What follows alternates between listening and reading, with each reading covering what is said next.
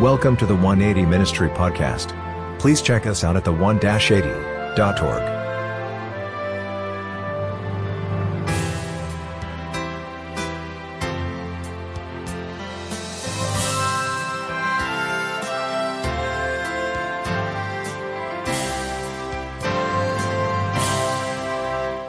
Earlier this week, I was thinking back to the time when my wife and I first started dating. And when we started dating, she was one of the last holdouts of the millennial generation. I'm a millennial, she's a millennial. She was one of the last holdouts of the millennial generation that had not grasped on to the technology that was kind of coming to define the world that we live in. That technology defines all of us now, that we kind of can't live without it. But at that time, when we were getting to know each other and starting to date, it was just kind of beginning to take hold of our world. And she was one of the last holdouts that hadn't quite grasped onto it quite yet. She and her parents did not have internet at home. She didn't have a cell phone. So when we started communicating over social media, she could only talk while she was using the internet at the university where her mom worked. And so all of those interactions that we had with one another were incredibly limited. If I called her, it was this old-fashioned thing. Most people my age don't do this anymore, and we don't even conceive of it of being a thing. It was this old-fashioned thing where I would have to call her on her landline, where her parents would answer the phone. Something that maybe the dating world today is a little bit unfamiliar with.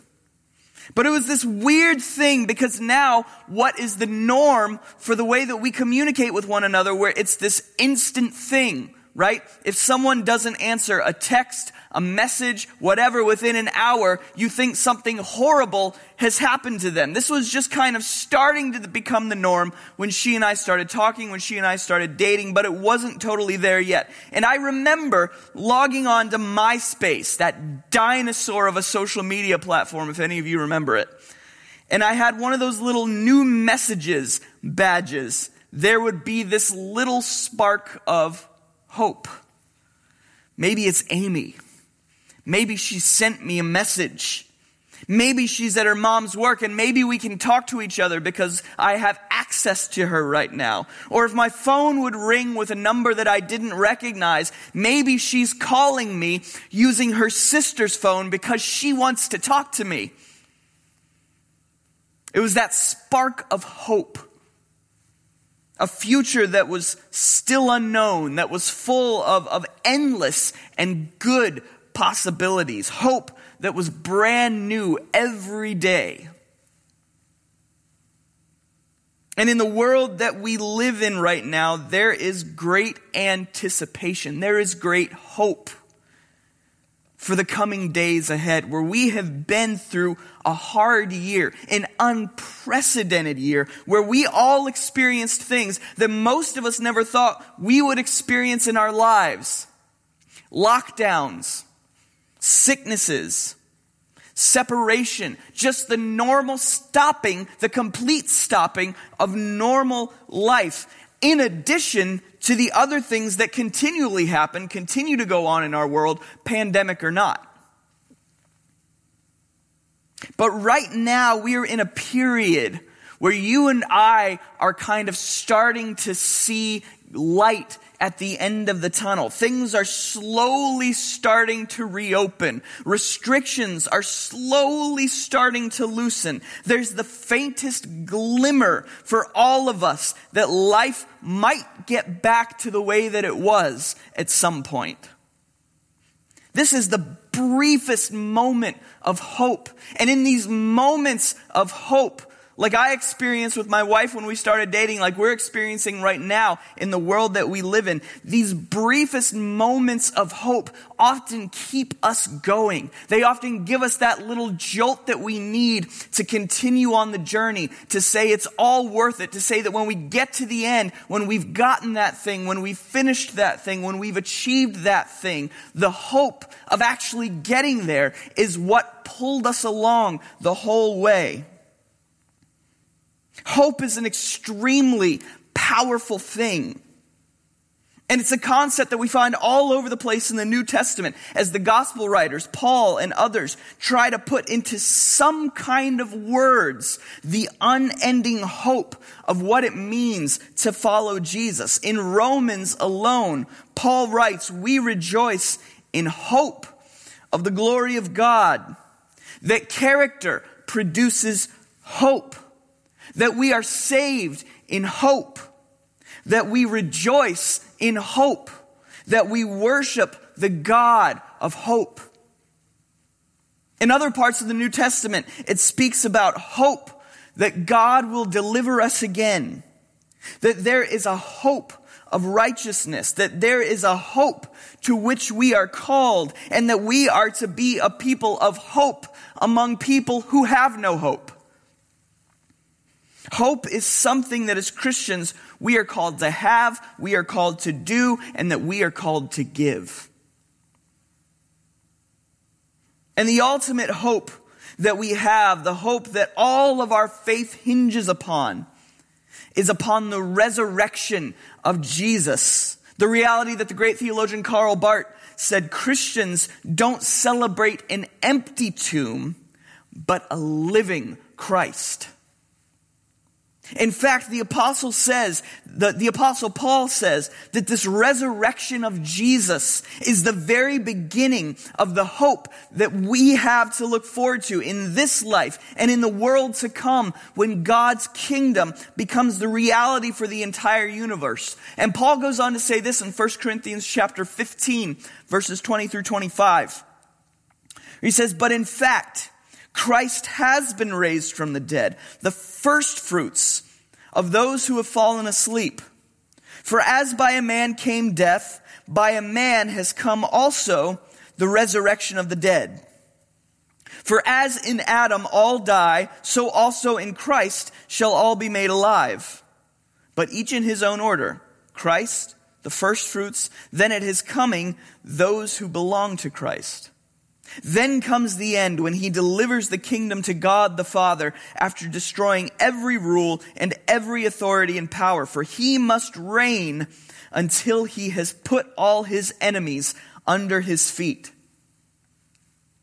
Because Jesus has been raised from the dead, all of reality as we know it unfolds in this specific direction. As Jesus has been made alive, all of us will be made alive in the kingdom of God when it becomes the reality where God reigns supreme, where the enemies of sin, death, pandemics, viruses, worry, disease, all of these things become enemies that God has put under his feet.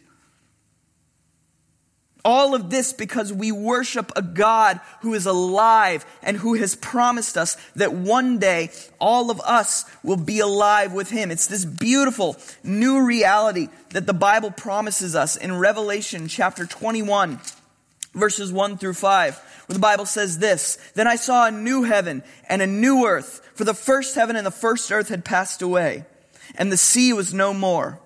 And I saw the holy city, New Jerusalem, coming down out of heaven from God, prepared as a bride adorned for her husband. And I heard a loud voice from the throne saying, 'Behold, the dwelling place of God is with man. He will dwell with them and they will be his people. And God himself will be with them as their God. He will wipe away every tear from their eyes, and death shall be no more. Neither shall there be mourning, nor crying, nor pain anymore, for the former things have passed away.' And he who was seated on the throne said, 'Behold, I am making all things new.' Also he said, 'Write this down, for these words are trustworthy and true.'"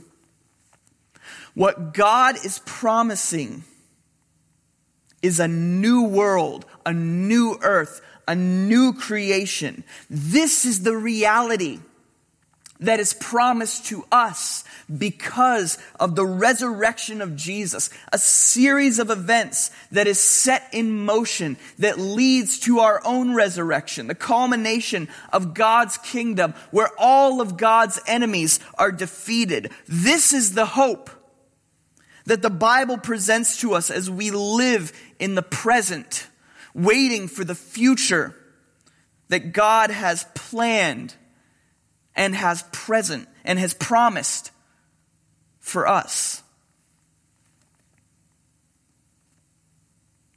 And forgive me for saying this, because I believe in the God to which the Bible bears witness. I believe in the truth of these words. I believe in the resurrection of Jesus and the future resurrection of all who have fallen asleep in Jesus. I believe that God's reign and God's kingdom has met us in the present as God has revealed himself to us in awaiting the final culmination of God's reign. I believe that all of the final enemies will be under Jesus' feet. I believe all those things. So forgive me for saying it, but I feel as if the reality of our situation, the reality of our lives, cannot be glossed over. Let's let the realist in me be revealed at this moment. The realist that is in you be revealed at this moment. Maybe even a little bit of a cynic that lives within each of us. How do we be a people of hope who celebrate hope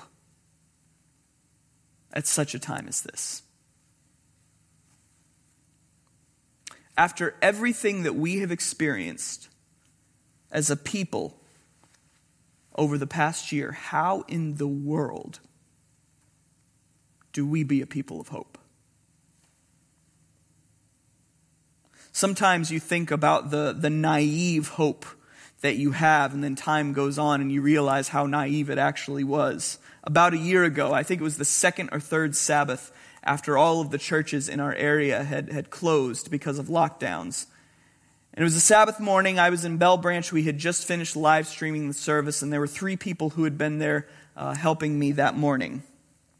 And we were kind of standing around talking about the situation, talking about the lockdowns, talking about the effect that it was going to have. And I said with the utmost seriousness, with what I thought was incredible realism at the time, maybe even a little bit of cynicism, very seriously, I said to the 3 people who were with me, I think it's going to be 2 months before we're back to normal worship. And here we are a year later. Something at the time I thought was incredibly realistic, maybe even incredibly cynical. Yet looking back on it a year later, I realize how naive I was. And it's when I think about situations like that, situations where even my realism and my cynicism, with their faint glimmer of hope, just a little bit of hope, turned out to be wishful thinking. It's in those situations, it's in those moments that I ask myself quite seriously, how do we be people of hope? How do I be a person of hope? When 550,000 people have died from a modern day plague in our country alone, when there's been political turmoil like most of us have not experienced in our lifetimes. And let's forget about that big macro picture for a second, the big overall picture that everybody is experiencing in the world around us. Let's forget about that for a second, and let's bring it down to the real world personal level that each of us experiences from day to day. When you and I face uncertainty in our lives in general, when it comes to things like money, like jobs, like health problems, things that we can't figure out, family issues, relationship issues, all of these things that drain us, that exhaust us on a daily basis, in the face of the world like the one that you and I are currently facing. How do we say that we have hope? On this day, how do we celebrate hope? and say that Jesus will put every enemy under his feet, while currently we are suffering in the present.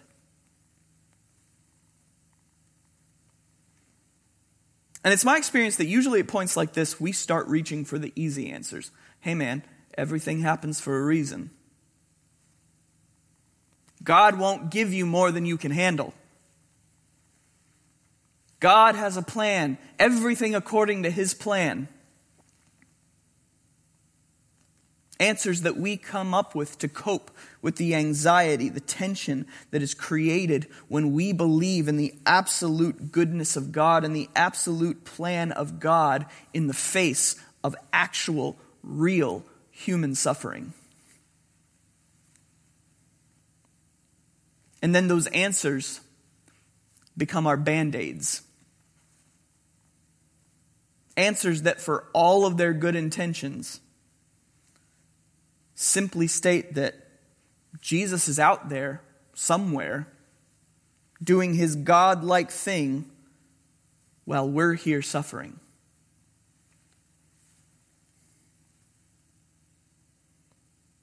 But what I want to propose this morning, the hope that I believe in, the hope that keeps me going, the hope that I believe the death and resurrection of Jesus points to, that hope is not found in easy band-aid answers that simply gloss over the situation in a moment. But rather, that hope is found in a much deeper, much more profound truth. The German theologian Jürgen Moltmann, writing about the beautiful theology of the cross that was developed by black slaves in the American South, said this. He said, by his suffering and death, Jesus identified himself with those who were enslaved and took their pain upon himself. And if he was not alone in his suffering, nor were they abandoned in the pains of their slavery. And here's the kicker. Jesus was with them. Similarly, Dietrich Bonhoeffer, a German theologian and pastor, an ardent and outspoken critic of Hitler in the days leading up to World War II, was sitting in a jail cell, awaiting execution, and reflecting upon and writing about the healing ministry of Jesus, going to those who are sick and suffering. And he was working specifically with Matthew chapter 8, verse 17, that says, this was to fulfill what was spoken by the prophet Isaiah. He took our illnesses and bore our diseases. And Bonhoeffer, in his jail cell, suffering, wrote these words. He said, Matthew chapter 8, verse 17 makes it quite clear that Christ helps us not by virtue of his omnipotence, but by virtue of his weakness and suffering. That is to say, Jesus does not help us by his knowing everything, by his all-powerful abilities, by everything he has that we do not. But rather, Jesus helps us through his voluntary weakness. That this was Jesus, who was in the image of God, who did not consider equality with God a thing to be exploited. That is, Jesus voluntarily made himself weak. Jesus helps us through his voluntary weakness, his voluntary suffering on behalf of humanity, but also his voluntary suffering with humanity. In other words, in the midst of a pandemic and all of the suffering that it has brought us over the past year, in the midst of life where you and I experience things on the regular that drain us of hope, why on this specific day, when we remember the death and resurrection of Jesus, where, how, why do we find hope on this specific day? And I would say we don't find hope because God is far away, somewhere up there with a plan, and if we can hang on to that, somehow everything is going to be all right. That is not where we find hope, in a God who's far away, somehow doing everything for our good, and we just have to trust that. We find hope in a God who regularly brings himself down to the level of humanity to experience the things that we experience with us. And you find this all over the Bible. In Genesis chapter 6, looking at the world around him and how evil it had become, the writer of Genesis puts in there beautifully, and we almost miss it every single time, that God looked at the situation and his heart was grieved. In other words, God experiences profound sadness, profound loss, profound, maybe even a loss of hope at how empty and how evil the world around him had become. You continue on to Psalm chapter 23, where it says, even though I walk in the valley of the shadow of death, what comes next? You are with me. Not somewhere up there with a plan. You are with me, going through it with me. You move forward to the Gospel of John, where Jesus learns that Lazarus, one of his best friends, has died. And John includes for us two little words in there that have such profound meaning. When Jesus finds out that his friend has died, Jesus wept. Jesus was grieved. Jesus felt the loss as keenly as everybody around him. In other words, what we constantly see in the biblical witness is not a God who is far away saying, I'm just pulling it all together and you've got to trust that I'm doing the right thing. What we see is a God who says, no, I am experiencing it with you. That one day all of this will be over. One day all of these enemies will be under my feet as a footstool. But in the present, I am experiencing all of it with you. We find hope in the reality that the same God who promised to put all of these enemies under his feet, death, sin, suffering, the same God is with us in the midst of our suffering. The same God that Paul says will put all of these enemies under his feet, including death. This same God that Revelation says is creating a new heaven and a new earth where there is no suffering, crying, or pain. This same God is with us in the midst of our suffering here and now. In disease, in pain, in death, in economic hardship, God is not up there with a plan. God is here with us. As Paul told the people of Athens in Acts chapter 17,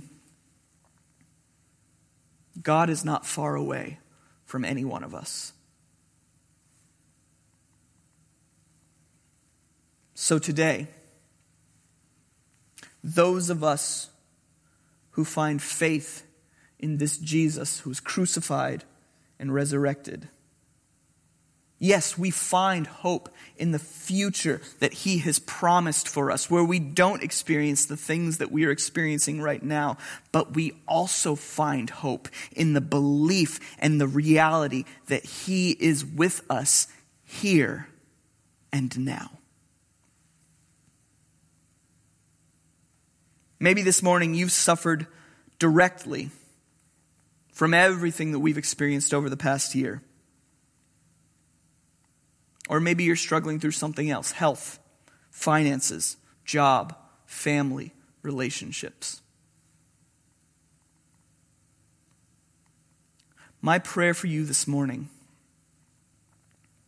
a deep truth that I believe in, is that you will find hope in a crucified God who is not up there somewhere with a plan, but rather a crucified God who is present, walking beside you, suffering with you, experiencing heartache with you. My prayer is that you find hope in this same crucified God as he sets up a kingdom that will never end, where there will be no more death, crying, or tears, because the former things have passed away. Please look us up online at the1-80.org and at the 180 YouTube channel. Please reach out to us with any questions or prayer requests. Until next time, thanks for listening.